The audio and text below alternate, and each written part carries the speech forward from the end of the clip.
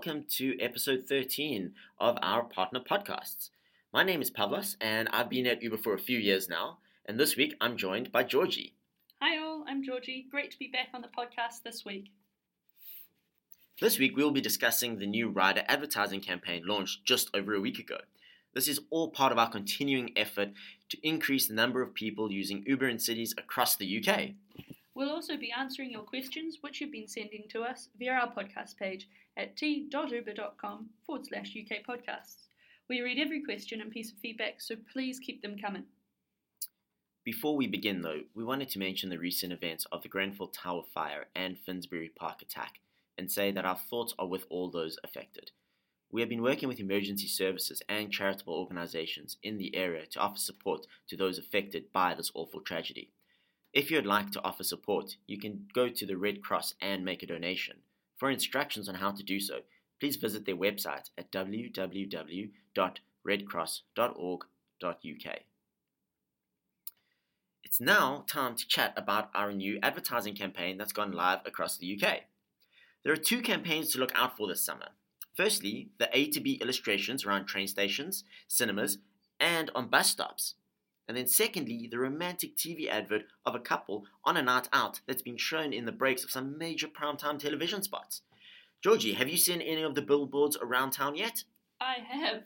The A to B ads are the one I see most often. Saw one in Euston Station yesterday, and then I came out of the station and saw it in the underpass just on the high street.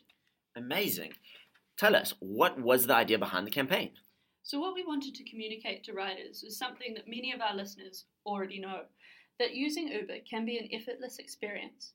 Not all that long ago, in order to get a ride from A to B in a city, you had to go outside, call the landline number of a local cab office, talk to an operator and wait for an unspecified amount of time until a car arrived.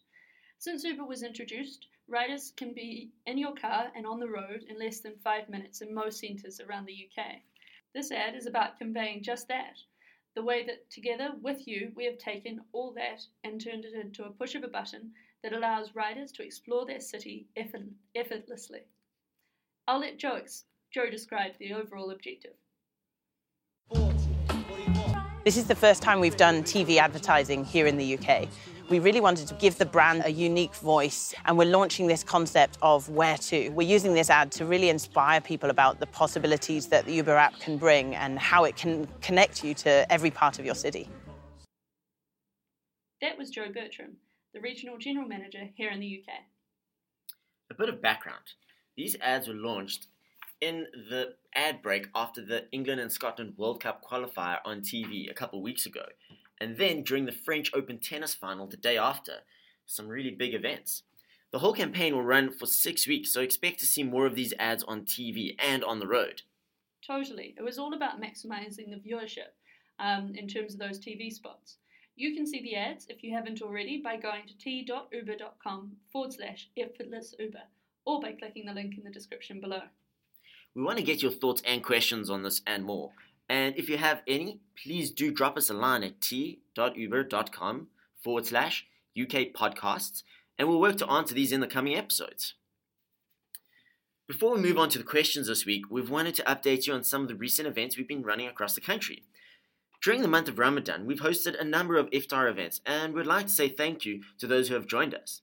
In total, we're running 24 dinners, and thousands of partners have broken their fast with the Uber team. It has been a great experience and a real pleasure to share an iftar and meet our partners from across the country. We've also been running a number of Uber Expos around the UK.